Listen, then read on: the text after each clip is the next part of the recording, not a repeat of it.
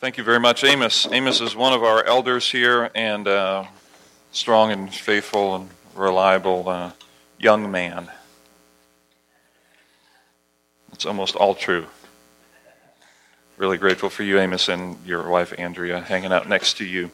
Well, welcome to part 4 or 5 of a series we're calling Bigger, our series to kick off 2018. And this series is a series that I'm teaching because I believe that we all, in our best moments, have a view of our future that's bigger than our present and our past. When we're not discouraged or upset or too stressed, we can verbalize, usually, something we hope will be better about our future and bigger. And what I believe is happening for all of us as well is that underneath our vision of bigger are also some assumptions about how the world works and some assumptions about how we're going to achieve bigger based on a whole number of things. And if you've been with us for any number of weeks yet, you know that what I've said about some of our assumptions is that we all have assumptions about God, ourselves, others, how we should use our influence, and how we should see future success. And this has served as a template for this series, that we all have assumptions about God. And in week 1, we talked about an assumption about God. And in this series, we've gone through prayers in the Bible to help us get underneath what some of our hidden assumptions might be. And so in week 1, we looked at the Lord's Prayer and said that we can see God as our Father, as a heavenly dad, if you will, because that's how Jesus encouraged us to pray, using that Hebrew word Abba for that endearing Father who loves us no matter what. In week 2, we looked at the assumptions we have about ourselves and looked at the legacy of King David, who was an adulterer and a murderer, and yet his legacy is a great one. Why? Because of the prayer in Psalm 51, we see a man who turns his brokenness into a life of fullness, so that we still name our kids David today because of him and his great name. It's endured despite all the pain and brokenness that he caused. And so some of us have assumptions about ourselves in which we're broken and failed, and we talked about that in the prayer in Psalm 51. Last week we talked about others and this love that we have for people around us who are closest to us, and the desire to see especially our children and the next generation succeed well. We looked at a prayer in Philippians chapter 1 in which Paul prayed this prayer for the people in Philippi, that they would grow in their love and affection for one another deeply, and that love would also help them make great decisions. So we prayed that prayer and looked at that prayer. This morning, we're going to look at another prayer. We're going to look at a prayer that has to do with how we should use our influence. How we should use our influence will lead to the next statement there, and that is how we should see our future success. And here's what I think for all of us, that we all have influence. And again, given our best days, we're going to want to use our influence to see it work out for good for those around us and actually have our influence grow. Now, there's something funny, though, that we have to talk about. It may seem weird, but there's something funny that we have to talk about if we're going to talk about influence and your influence and my influence. And that is this strange reality that I believe may be true for some of you, and I will say is true for me. And that is, before we talk about a growing influence, we have to talk about a fear that we all have, I believe. And it's this fear, believe it or not, of success. Now, I don't know if you ever processed it this way before, but there is such a thing as a fear of actually being successful, of actually doing the things that you set out to do. Psychologists have identified this fear and said that there's many things underneath it, but I'm just going to highlight 6 of them this morning, and I want to see if you see yourself in any of these.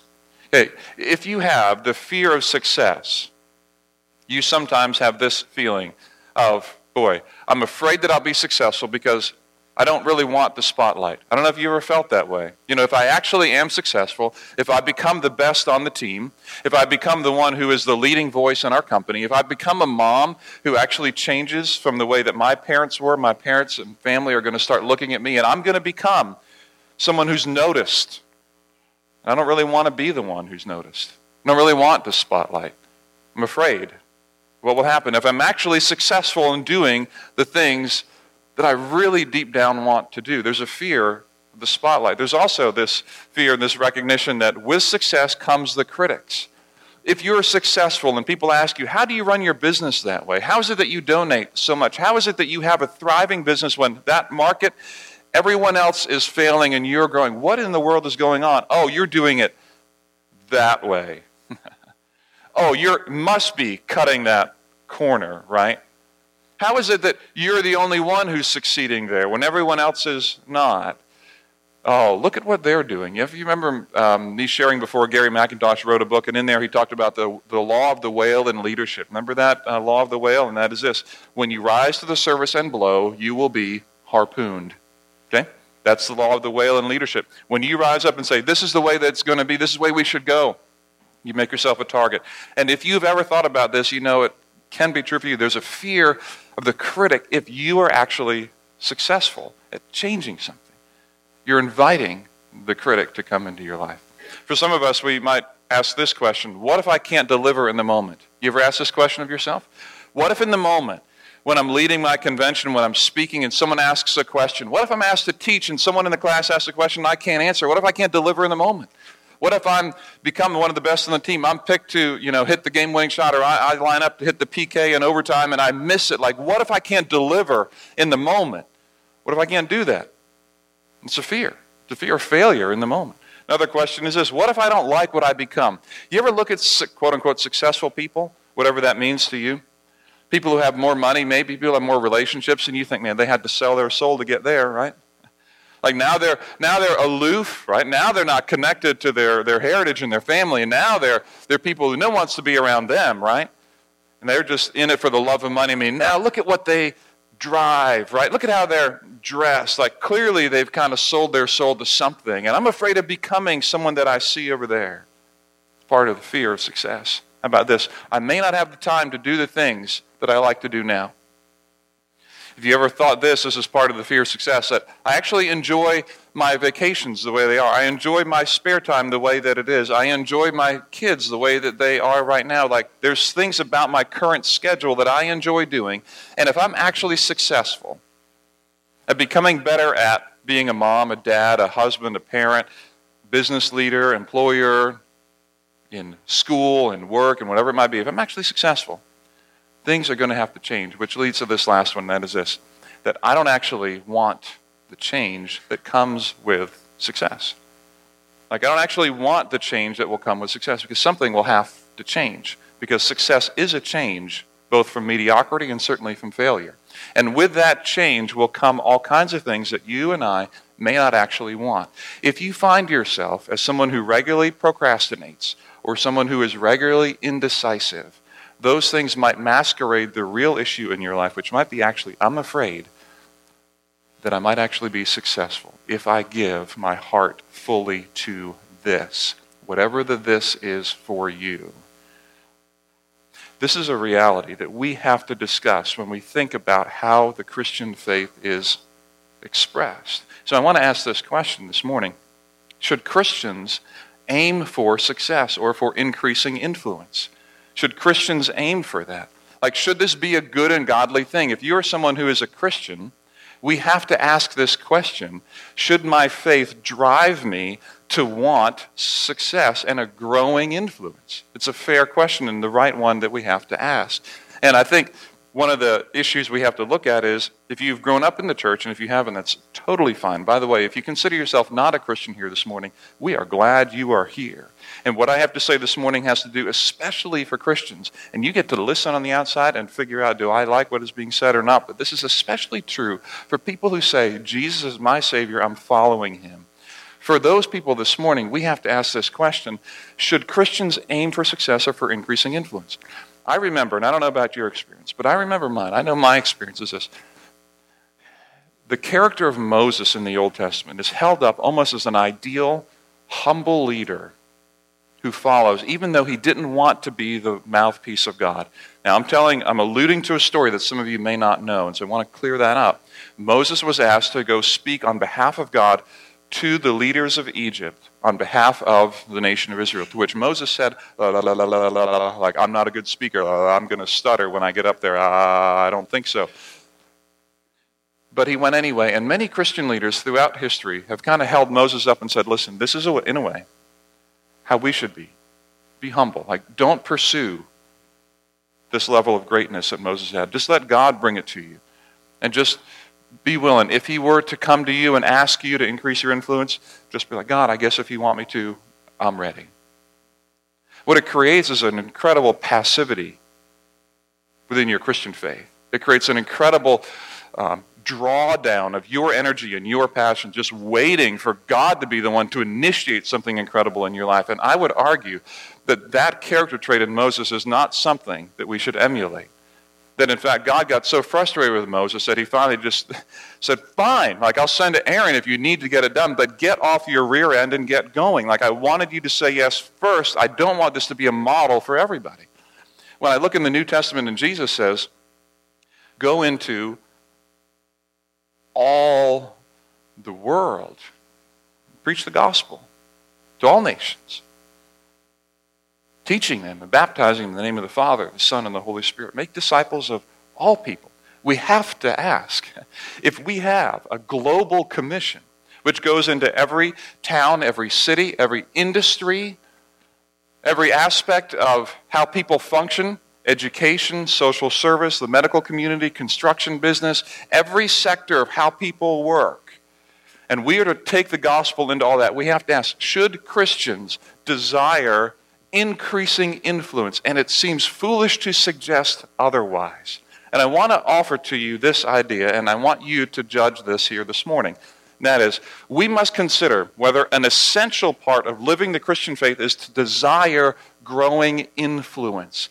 I want to put this proposition out to you, and I want you to be the judge by the time we're done here this morning, whether or not an essential, not a corollary or complementary, but whether an essential part of your faith, if you're a Christian, is to actually desire growing influence.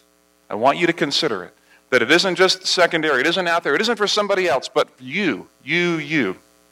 Is this an essential part of the Christian faith that you should desire growing influence? Not just maybe someday if it comes, God, I'm willing, but actually step into growing influence. Now, if you live in America, which I think most of you do if you're here, this can go off the rails in a hurry. In America especially, an incredibly prosperous nation that we are right now, this can go off the rails in a hurry. And I will tell you, there can be all kinds of weird and strange theological things that people say. People can claim things like health, wealth, and prosperity and then try to assign God to it and say, if you have enough faith, things will be incredible in your life. That's foolishness. That's just not biblical. It's ridiculous. We need to be clear on our thinking about what we mean by increasing influence. And I want to try to clear that up this morning. So this morning, I want to take you to a small prayer in the Old Testament. And then I also this morning uniquely want to invite another speaker to this platform. Now, he's dead, so it might be a little awkward. So what I'm going to do is speak for him. Back in the 1800s, there was a speaker who spoke on the very topic that I'm going to address this morning, and I want to invite his words to our generation today so that we learn from someone outside of this world right now who had something incredible to say about this. So that's a little unique part that's coming in just a few minutes. So I want to invite you to turn in your Bible, if you have it, to the Old Testament. If you don't have a Bible, there's one in the pew around you, or you can look it up on your phone or your tablet, whatever you've got, to the book of 1 Chronicles. 1 Chronicles is before 2 Chronicles. Here you go. You're welcome about that. You're going to find it fairly, well, it's kind of in the middle, maybe the left of the middle in your Old Testament. 1 Chronicles chapter 4. It is rare that you will find yourself in 1 Chronicles for any length of time by mistake. Because when you get there, you realize these are a long list of names of people, and most of us can't pronounce them, and find little value in their presence in the Bible. And I understand that. But in the middle of 1 Chronicles chapter 4, kind of at the beginning of that, but in the middle of this list of names, there is a little story, a small little 2-verse segment that we're going to pop out and look at. We're going to look at this incredible prayer of a man named Jabez. And Jabez had this prayer, and this is the only place, by the way, in the entire Bible where we can get any insight on who Jabez is. It's confusing. We don't know the totality of his history, but he shows up here. So if you're in 1 Chronicles, look at 1 Chronicles 4, verses 9 and 10 with me. Jabez was more honorable than his brothers. His mother had named him Jabez, saying, I gave birth to him in pain. And Jabez cried out to the God of Israel, Oh, that you would bless me and enlarge my territory. Let your hand be with me and keep me from harm so that I will be free from pain. And God granted his request. All right. And that's all we know. This is all we know about Jabez. It's all we know about his prayer. Some of you, if you've been in the Christian world for a little while, you know that there's a gentleman named Bruce Wilkinson, wrote a book called The Prayer of Jabez, what became a bestseller. There's a lot of good things in that book, a lot of things I'd like to talk to Bruce about if he were here, but nonetheless, that's maybe part of your history. You may know about that. Good little read. I want to talk for a minute about what he's actually praying and get underneath it a little bit. Jabez, you see there that his mom named him Jabez. Look at it again, saying at the end of verse 9, I gave birth to him in pain.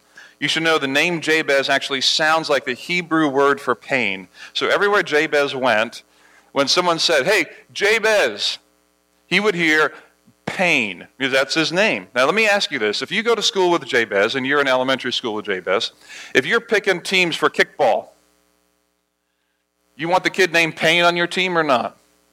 If you're picking groups for reading, everyone grab a partner. Who wants to sit with Pain over there in the corner? Because every time, seriously, every time, we just think Jabez is a name. Actually, it's not. It's a character description. It's a description of who he is and the totality of his character. And so every time, as a little kid, and this is a real person, that growing up, every time he hears his name, he's reminded that he was born in pain and that his mom named him, whether rightly or wrongly, mean mom, good mom, I don't know, we don't know, named him such. And so everywhere he goes, his name is Pain. Can you imagine, this might make more sense for us, can you imagine if your parents named you Pigpen? Are you familiar? Peanuts cartoon, right? You got Pigpen in your mind? Got a ball of dust following him everywhere he goes, right? Right? Now, not that you sometimes say to your kids you're acting like Pigpen or your room looks like Pigpen lived there, but actually, if you were named Pigpen, perfect name for that kid with dust everywhere, this is in a way what Jabez is like.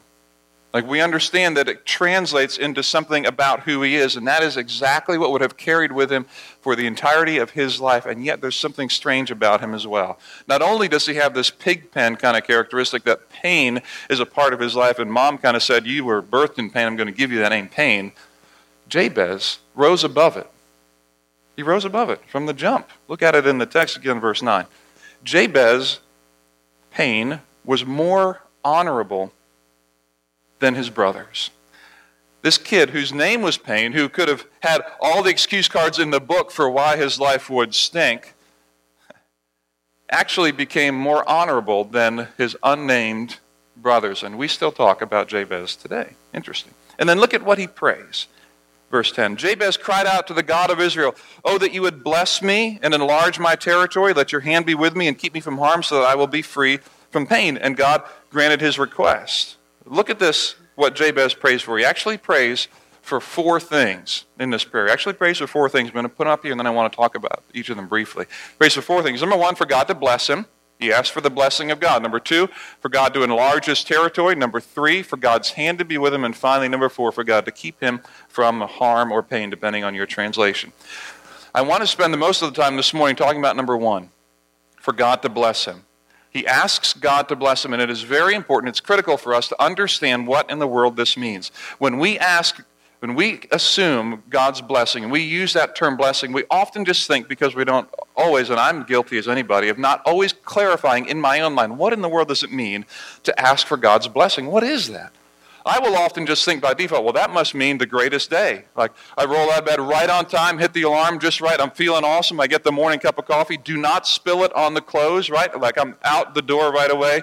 The deal comes through, everything worked well, my kids are happy to see me when I get home. You know, we have an incredible evening together, and, you know, all the worries and stresses of life are gone. And by the way, we're going on vacation next week, and it's, it's awesome. Everything's like that's a blessed life, as if everything you touch turns to gold, as if that's a blessing. And without clarifying it, it can feel like that's what we're asking God for. Like, God, just give me the best day, the best experience, the best family, the money that I need, the health that I need. Like, just, I pray your blessing. And without thinking critically about that, we can just say, that must be what it means to be blessed by God. Interestingly, what Jabez does is he asks for God's blessing first, not man's. It's a big distinction. What he's saying is, God, whatever you mean by blessing, I'm going to put myself under that. God, I'm going to ask you to bless me. I'm not going to ask man to bless me. Now, I mentioned this other speaker who died a little while ago. I'm talking about Charles Haddon Spurgeon, who in the 1850s and into the 60s, but I think it was around late 1850s when he spoke on the prayer of Jabez at Metropolitan Tabernacle in England. And if I could bring Spurgeon out from the grave for a minute, put him on here. Number one, that would be weird. But number two, it'd be incredible to hear and see his persona and his presence. An incredibly gifted communicator. And I want to share with you a couple of his thoughts on the prayer of Jabez. And the reason I do this, just so you know, the reason I do this is following even C.S. Lewis's advice when he said, you need to read outside of your generation. You need to read people who have died years ago, because it gets you out of the flow of people who are living just in our current day and age, and it gets us thinking differently than people who are our current authors do. Great to read current, but also great to read distant. Spurgeon brings some ideas to the table that are so helpful for me, and together I thought, let's sit at his feet for a minute as he explains some of the misconceptions around blessing. And he's going to use 4 different categories to say this is what we often think blessing is: money and health and family and things of that nature. So listen as Spurgeon talks for a minute about the first thing that we can misunderstand blessing to be, and that is wealth. He says, one of the first cravings of men's heart is wealth. So universal the desire to gain it that we might almost say it is a natural instinct. How many thought if they once possessed it, they should be blessed indeed. But there are 10,000 proofs that happiness consists not in the abundance which a man possesseth. Again, 1850s. So many instances are well known to you all that I need not quote any to show that riches are not a blessing indeed. They are rather apparently than really so. Hence it has been well said that when we see how much a man has, we envy him. But could we see how little he enjoys, we should pity him. Some that have had the most easy circumstances have had the most uneasy minds. Those who have acquired all they could wish, had their wishes been at all sane, have been led by the possession of what they had to be discontented because they had not more. Isn't that true? Do you not know people like this? Just a little more, and I would be more satisfied. Wealth is not equal to the blessing of God. Possessions are not equal to the blessings of God. When we ask for God's blessing, I'm not asking Him, increase my income, increase my paycheck. It is not equal to that. Spurgeon goes on to talk about fame or reputation. That certainly must be a blessing of God, we think sometimes uncritically.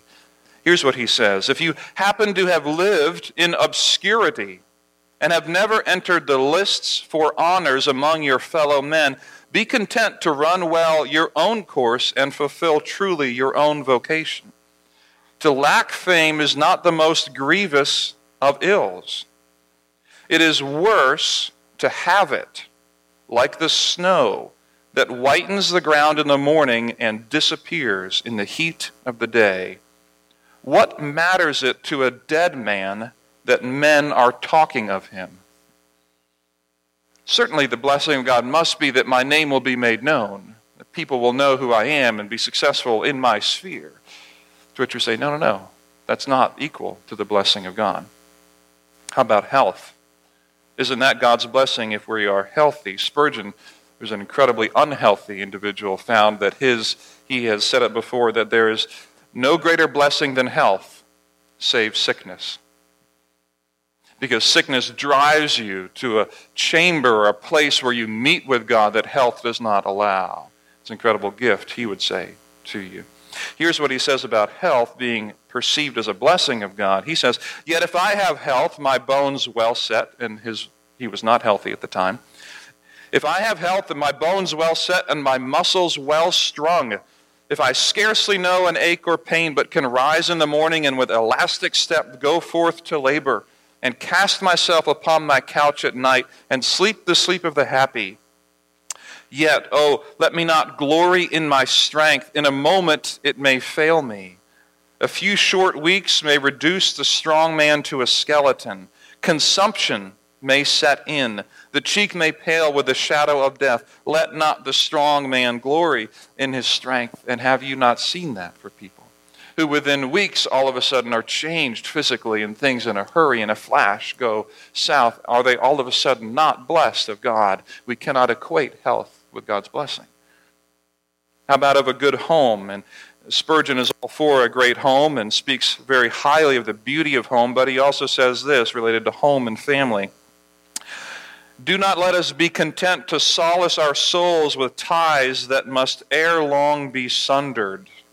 Again, 1850s. In other words, don't solace your soul, don't give comfort to relationships that at some day will need to be gone. He goes on, let us ask that over and above them may come the blessing indeed. I thank thee, my God, for my earthly father, but oh, be thou my father. Then am I blessed indeed. I thank thee, my God, for a mother's love, but comfort thou my soul as one whom a mother comforteth. Then I am blessed indeed. I thank thee, Savior, for the marriage bond, but be thou the bridegroom of my soul. I thank thee for the tie of brotherhood, but be thou my brother born for adversity, bone of my bone and flesh of my flesh. The home thou hast given me I prize and thank thee for it. But I would dwell in the house of the Lord forever, and be a child that never wanders wherever my feet may travel. From my Father's house with its many mansions, you can thus be blessed indeed.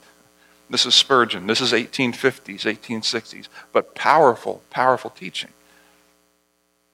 That we dare not think that the blessing of God must mean that my family is just right and everything is incredible at home. This is not the blessing of God, to which you have to ask, what then is the blessing of God? To which Spurgeon summarizes it this way, and he says, whatsoever leads thee to God is in like manner a blessing indeed. Whatever it is that leads you to God is the blessing indeed. Are you sick? Does it drive you to God? Consider that the blessing. Are you in need? Does it drive you to God? Consider that the blessing. Is your family falling apart? Does it drive you to seek God in His fullness? Consider that the blessing. What Jabez prays is, God bless me. But he leaves it up to God to decide how he's going to do it. It is no foolishness of this generation that Jabez prays. No foolishness of health, wealth, and prosperity, which is foolishness. That isn't the biblical worldview. Whatever drives me to God is indeed the blessing, and Jabez comes underneath the sovereignty of God to say, God, you bless me. I pray that you would indeed bless me, whatever that may be, and whatever it is in all of my circumstances that take me to the heart of the Father, that renew my love for God. This is the blessing indeed, the forgiveness of the cross of Jesus Christ, the comfort of the Spirit, the indwelling of the Spirit that comes in a relationship with Jesus Christ is indeed the blessing. And this is Jabez's prayer where he begins. God, he says, bless me. Bless me. You do it in whatever way, in whatever shape, in whatever form you would want. And then he does go on to number 2. Enlarge my territory. He says he looks out and the territory has been split among his brothers. And Jabez says, God, I would pray. I have something specific in mind. Here is a goal that I have. Here's an interest that I have. I pray that you would enlarge my territory. I pray that you would give me more space. And then he goes on, for God's hand to be with him. That your guidance, God, your direction, your nurture will be near to me, that I'll make decisions based on your direction, that your hand will be upon me. And then he finishes this prayer with this strange thing for God to keep me from harm, to keep me from pain. And that is weird, because in the Bible we know that pain is a constant part of life. It just is. Jesus himself said that foxes have their holes and birds of the air have nests, but the Son of Man has no place to lay his head. The pain, the harm, the difficulty of not having a home was real for Jesus. And so why is it that Jabez prays away from pain? Doesn't James, Jesus' own brother, say like it's through pain and trials that we grow? Isn't that what James 1 says? And it is. So what of this, Jabez? Should we pray that we would have pain all taken away? And here's what I believe is happening in the life of Jabez. Remember what his name means, pain. In the ancient Near East, the mindset is this. What you are named identifies you and your character, and it explains part of your past with an anticipation of what your future will be like. In other words, once a pig pen, always a pig pen. Once a Jabez, always a Jabez. You've had pain before, you will always have pain and harm again. It's been hard for you to get things done. It will always be hard for you to get things done. There's a fatalistic view of your name, which is why it's so profound, by the way, when Jesus changes the name of the disciples when he meets them. Your name used to be, and now it is, boom. Changing of identity. It's incredible. I believe what Jabez is praying for here is, God, Do not allow my past, the things that came along and associated with it of pain and difficulty, to continue to be my story in the future. Take away that for me, that you would bless me indeed. And here's what we see happening. Number one, two takeaways for this. He asked for God's blessing, number one, not for man's. He didn't say, I want man's approval. I want the things that men value. I want that. He said, God, I want you to bless me first. I'm coming under that. And then he went on to say this. And then God actually granted his requests, to which I have to say, as this verse 10 finishes, that God actually granted this request. So God determined this prayer was good. Whatever in the world it all means, God determined this was good, and because he granted the request. The proof is in the pudding, as they say. But God said, yes, I will bless you. Yes, I will enlarge your territory. Yes, my hand will be with you. And yes, I will keep you from the pain and harm that you're asking me for, Jabez. Yep, that's good. To which I say, if God grants that request, why in the world would I not consider praying that prayer? Why in the world would I not consider the things that Jabez has prayed for as proper and right for someone who's a follower of Jesus to pray as well? And so I'll say this now, and then I want to make a few more comments. If you're hoping for a bigger influence, pray like Jabez for yourself and for God's church. That God indeed would bless you in whatever way that means.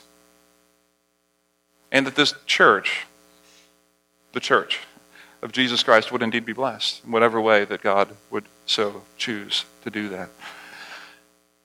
If I can share with you personally for a minute, not that I ever try to be impersonal, but want to open up again a little bit more here to you about things that I process in my role here at the church. I want to ask you for something, and then I want to share with you. I want to ask you, would you pray for my leadership here? Would you pray for an increasing courage and vision here? Sharing with the elders, I think it was this past month. If not, I'll share it with you this coming month. But I think we've talked about this. About how I have noticed an increasing willingness and desire of this church to move forward in our community and beyond. Shown not the least of which is last week in a gift for Chip and his family, and all of a sudden, boom, that need is met at the end of the year, and all of a sudden our end of year donations to so many people, and so many people just blew my categories and expectations. And I have said that I don't know that I have led courageously enough in 2017.